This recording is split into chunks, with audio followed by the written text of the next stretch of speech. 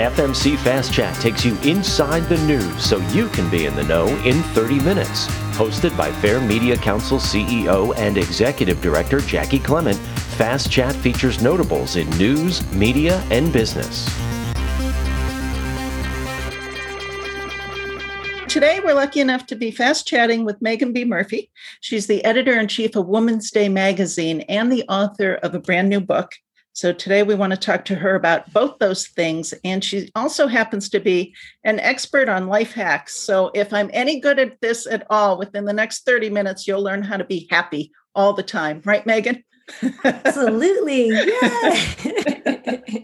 So thank you so much for joining us today. Thank you for having me. Yeah, happy to. So let's get right to it. Now, you've spent your career in magazines. Yes. Okay, let's walk me through the magazines that you've worked for. Okay, so I started my magazine career when I was 18 years old. So I'm now 45. My math sucks, but I think it's been like 25 years in media. I started at YM Magazine. I started as an intern, and that became a contributing editor. By the time I think it was like 19, and then in my early 20s, I was one of the founding editors of Teen People magazine, rest in peace, as well as YM, rest in peace. And from there, I went YM, Teen People, then I launched a couple of websites, did some time on the creative team at Victoria's Secret before jumping back into magazines, launching Lifetime magazines, then doing a stint at Cosmo for 4 years as a senior editor, Then I went to Self Magazine for 9 years, then Good Housekeeping as the executive editor for 6 years, and I've been the editor-in-chief of Woman's Day for 1 year. And some TV in between. I was a on-air personality on MTV in the late 90s. Okay, very cool. Now, you started then this job. Yeah. When the pandemic hit. Oh, yeah. Yeah. It's kind of surreal. Yeah. What was that like? Well, it's really funny. So yesterday, for the first time in like 1 year, 1 month, and 17 days, I went back to the Hearst Tower, back to my office at Good Housekeeping.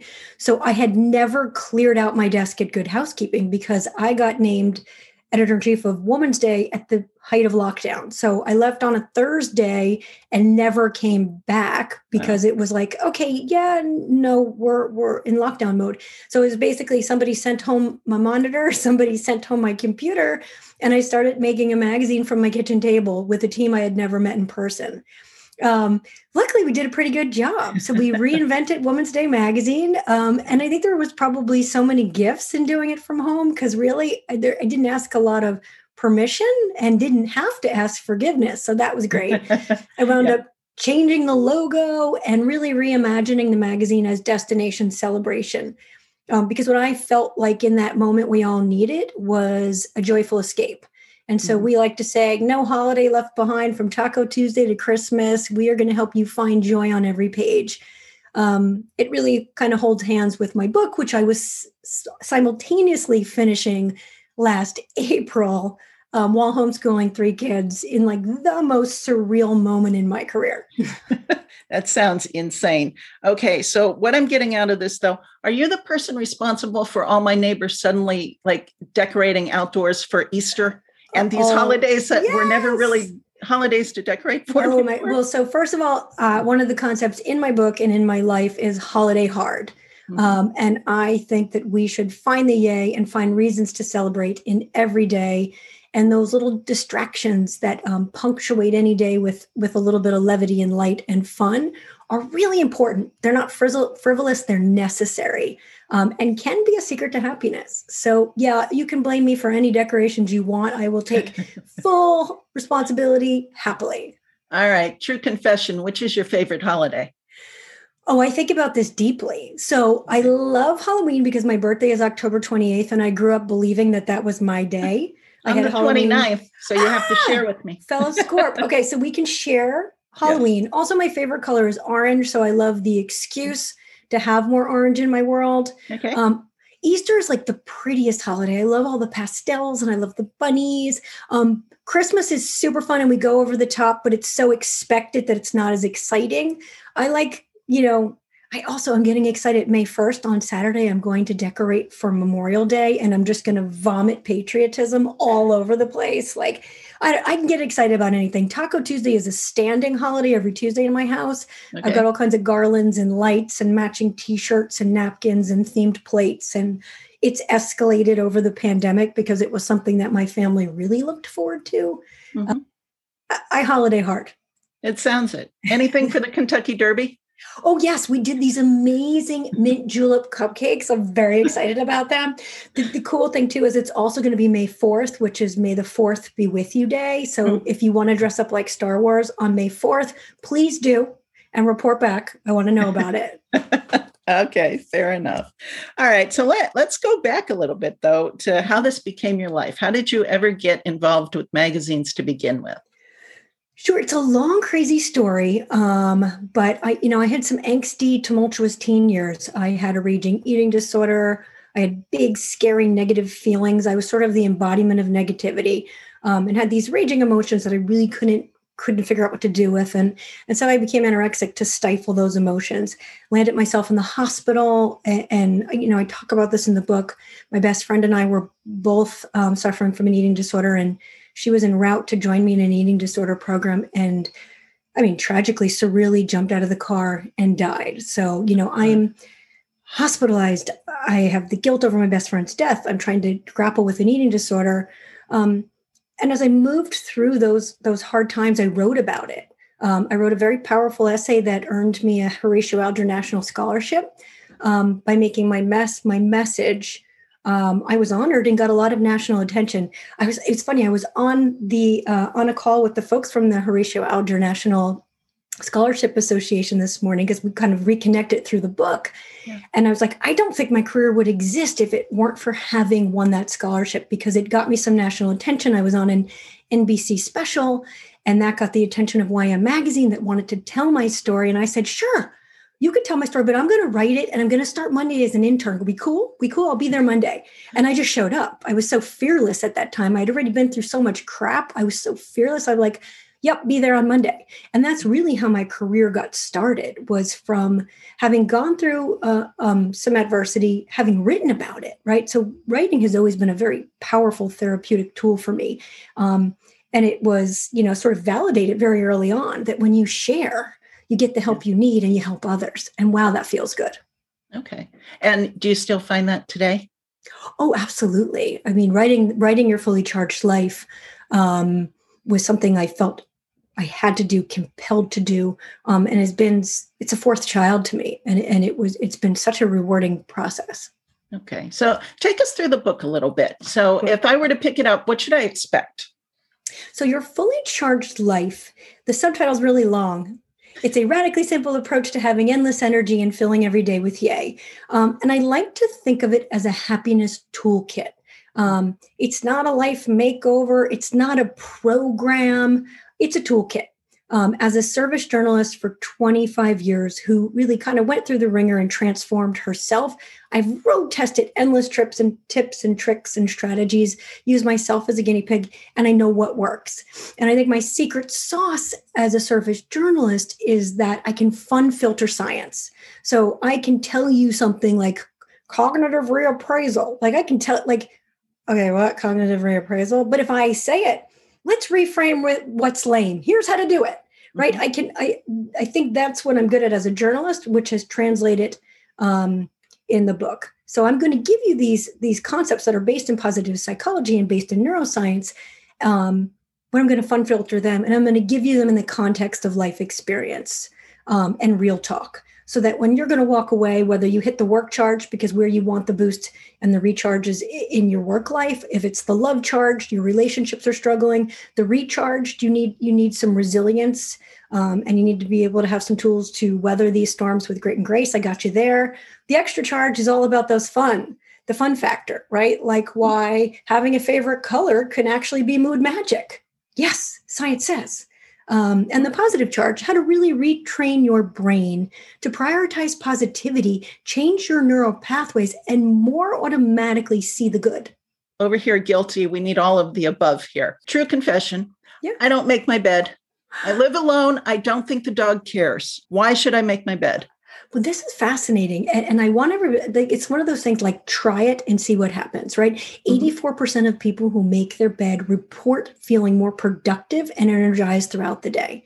It's this small sense of accomplishment that happens first thing in the morning, that can set off a chain reaction of good things to come. Okay. And I think it's just that small. It's this little accomplishment, right, that triggers more and more and more as the day goes on. So we left for a trip at 3 a.m. and I still made the bed. Really?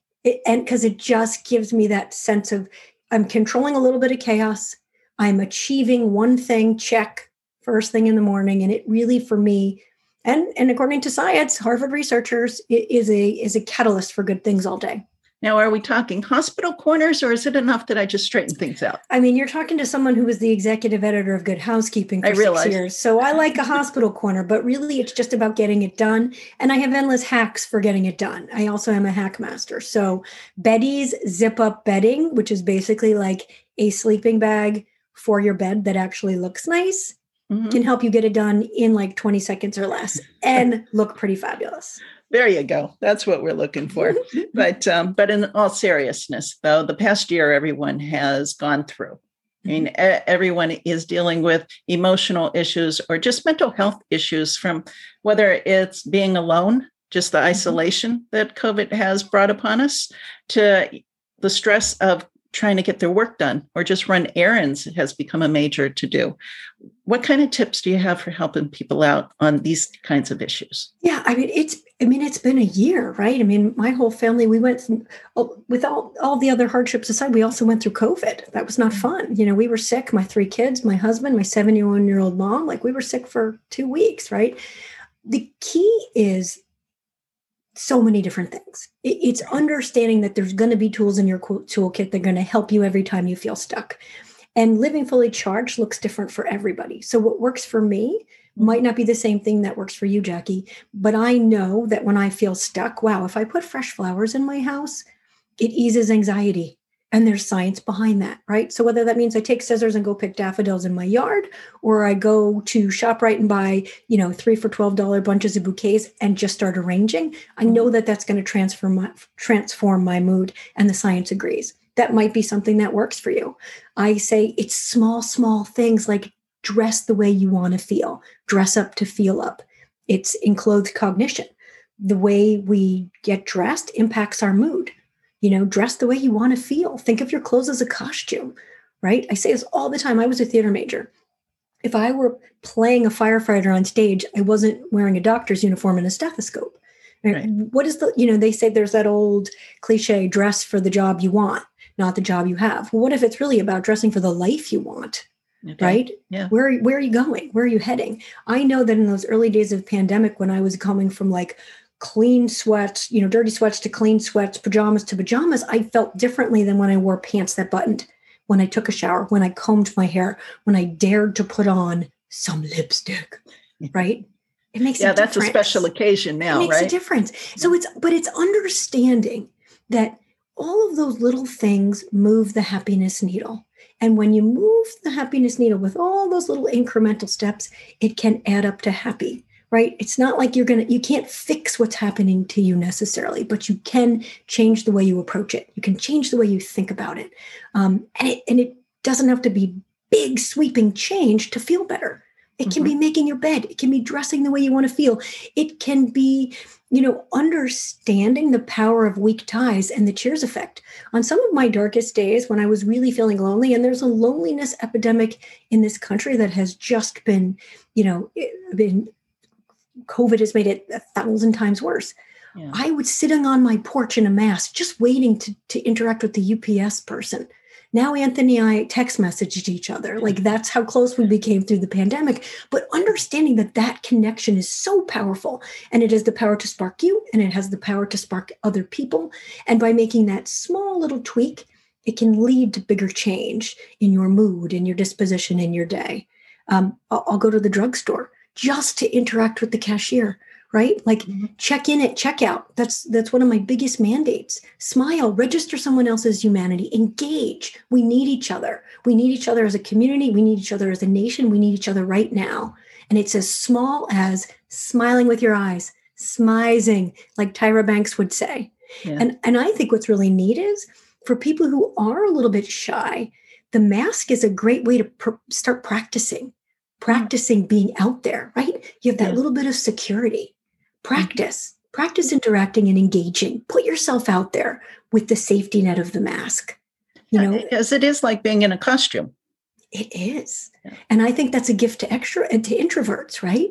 You can start to try on the idea of being a little bit more present, a little bit more out there, a little bit more engaged, and see how that feels. See how that sparks you and how that sparks the other person. Yeah. Now, I'm wondering, from the way you're talking, how does this filter back into the magazine?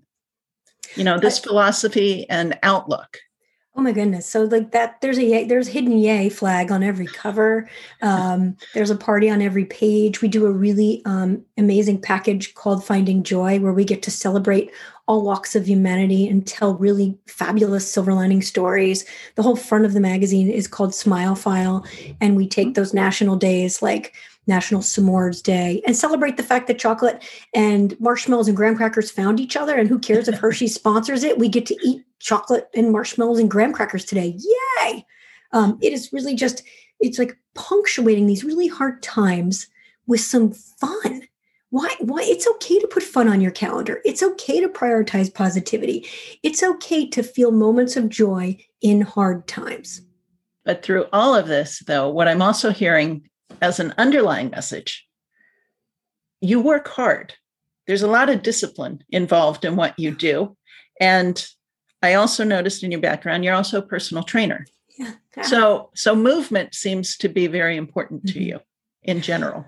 Well, and the science behind that is undeniable. So the Health Charge chapter really is all about the importance of moving your body and protecting your sleep. If you don't move your body and you don't protect your sleep, it's almost impossible to feel healthy, happy, thrive, have a zest for life, et cetera, right? Like our bodies crave movement. That looks different for everybody. So for me, that means I get up at 5 o'clock in the morning and I either go for a run or I take, a Pilates on crack class, right? Like that's what I do.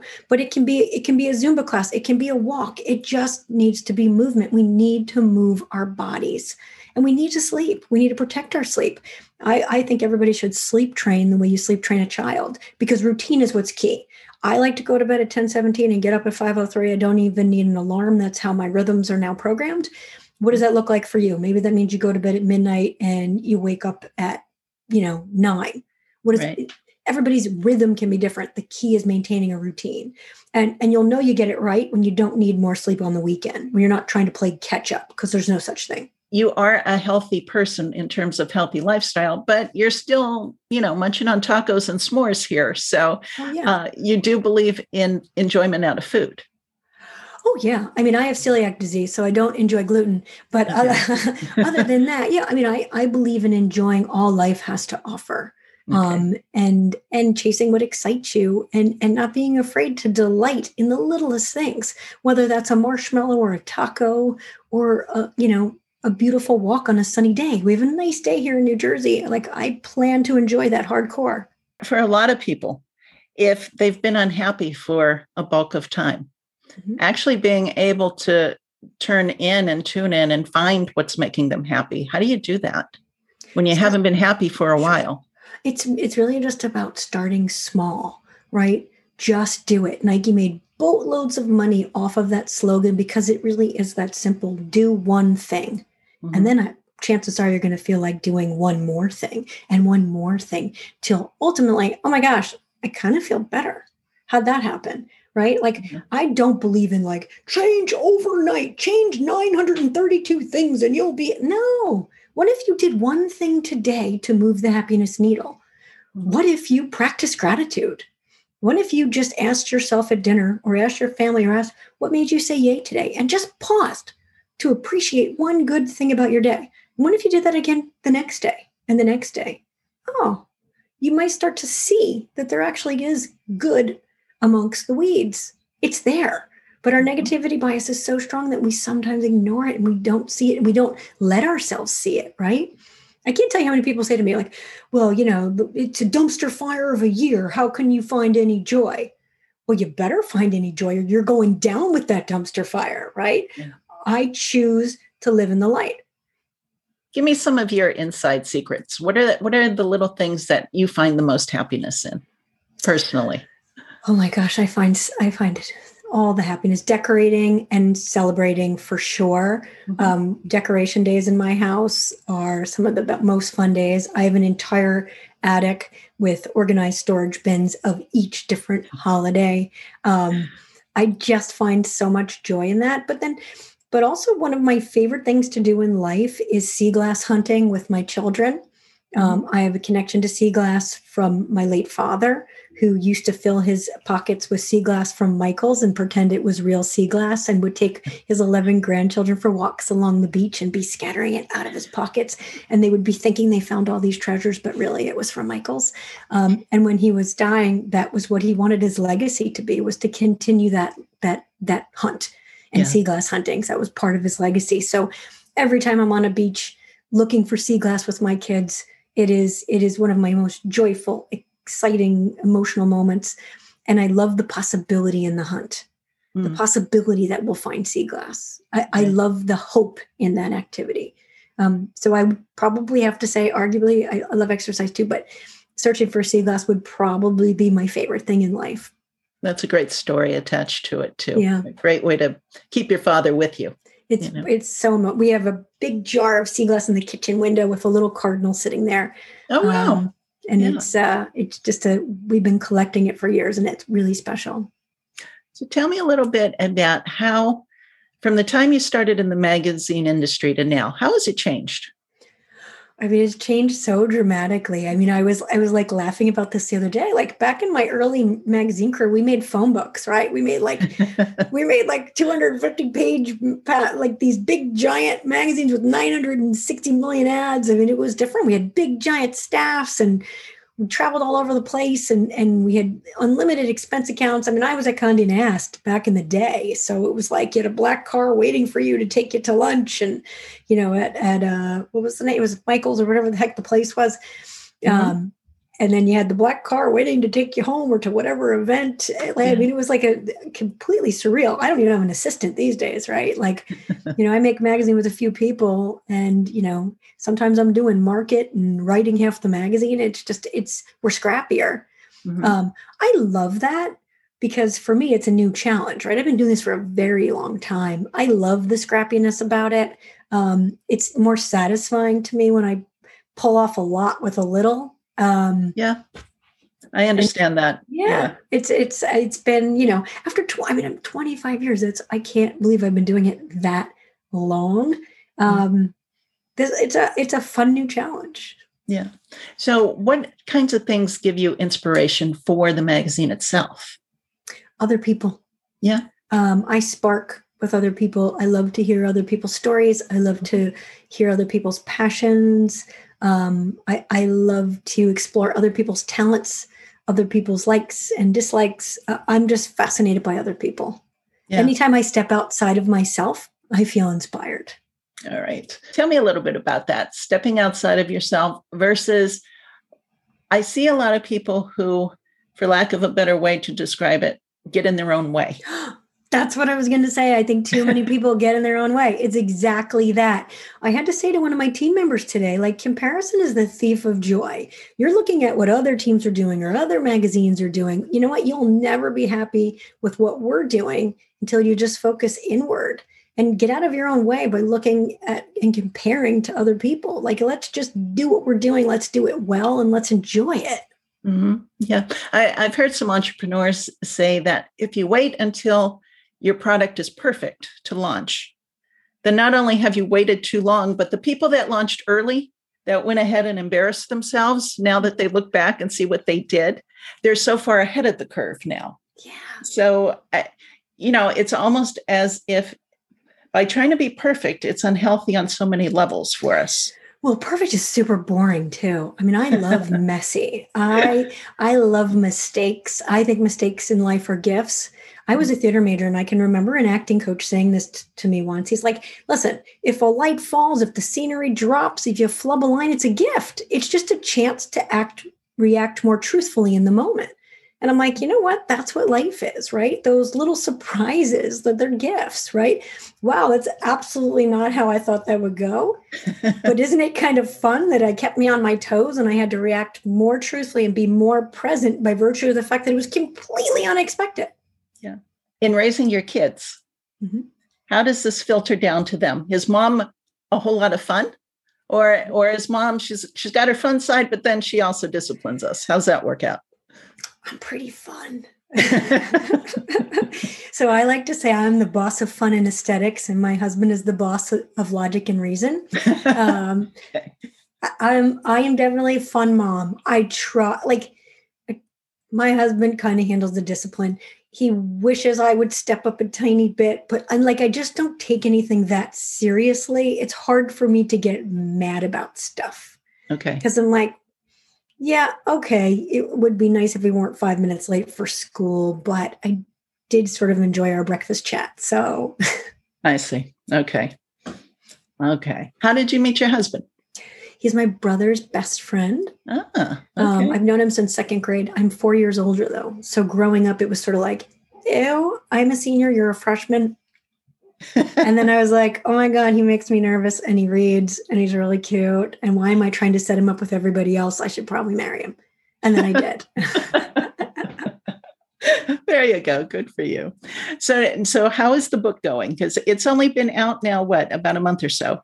It's been out, I think today's a Tuesday. So I think 2 months. Okay.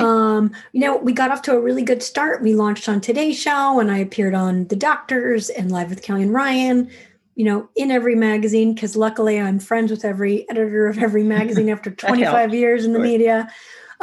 It's been a surreal time to launch just because there's no in-person events. There's no book tour. There's no book signing. So for someone like me who loves people, who loves contact, would love to be like high-fiving and signing stuff.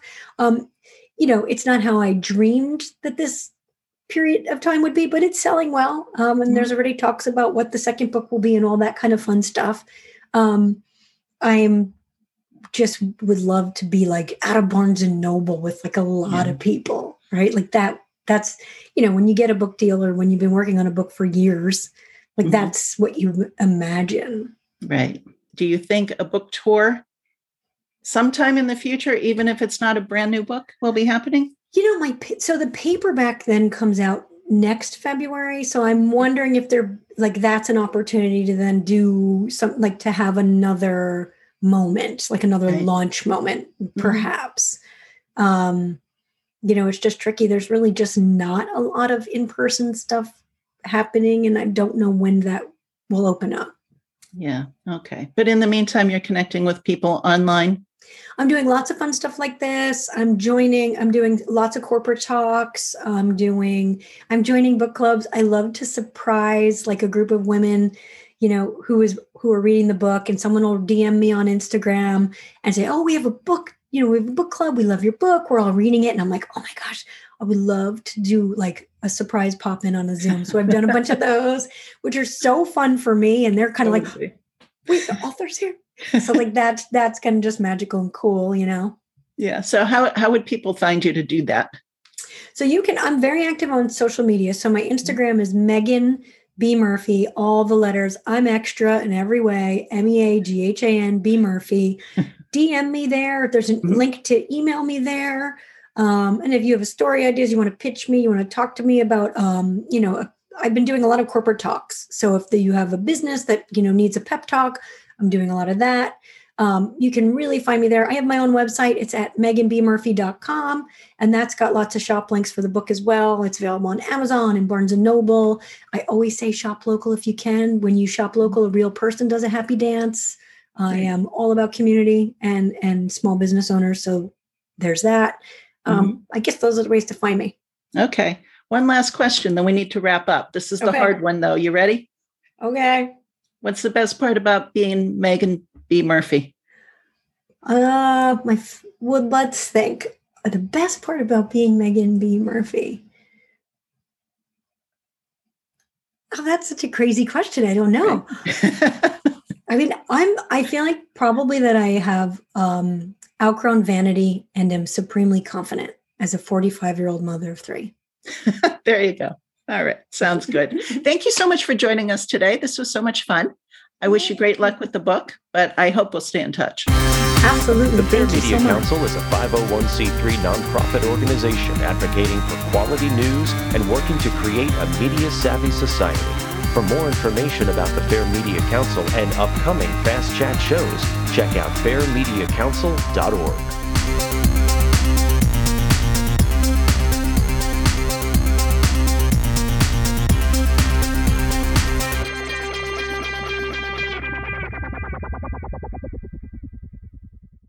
This podcast is a part of the C-Suite Radio Network. For more top business podcasts, visit c-suiteradio.com.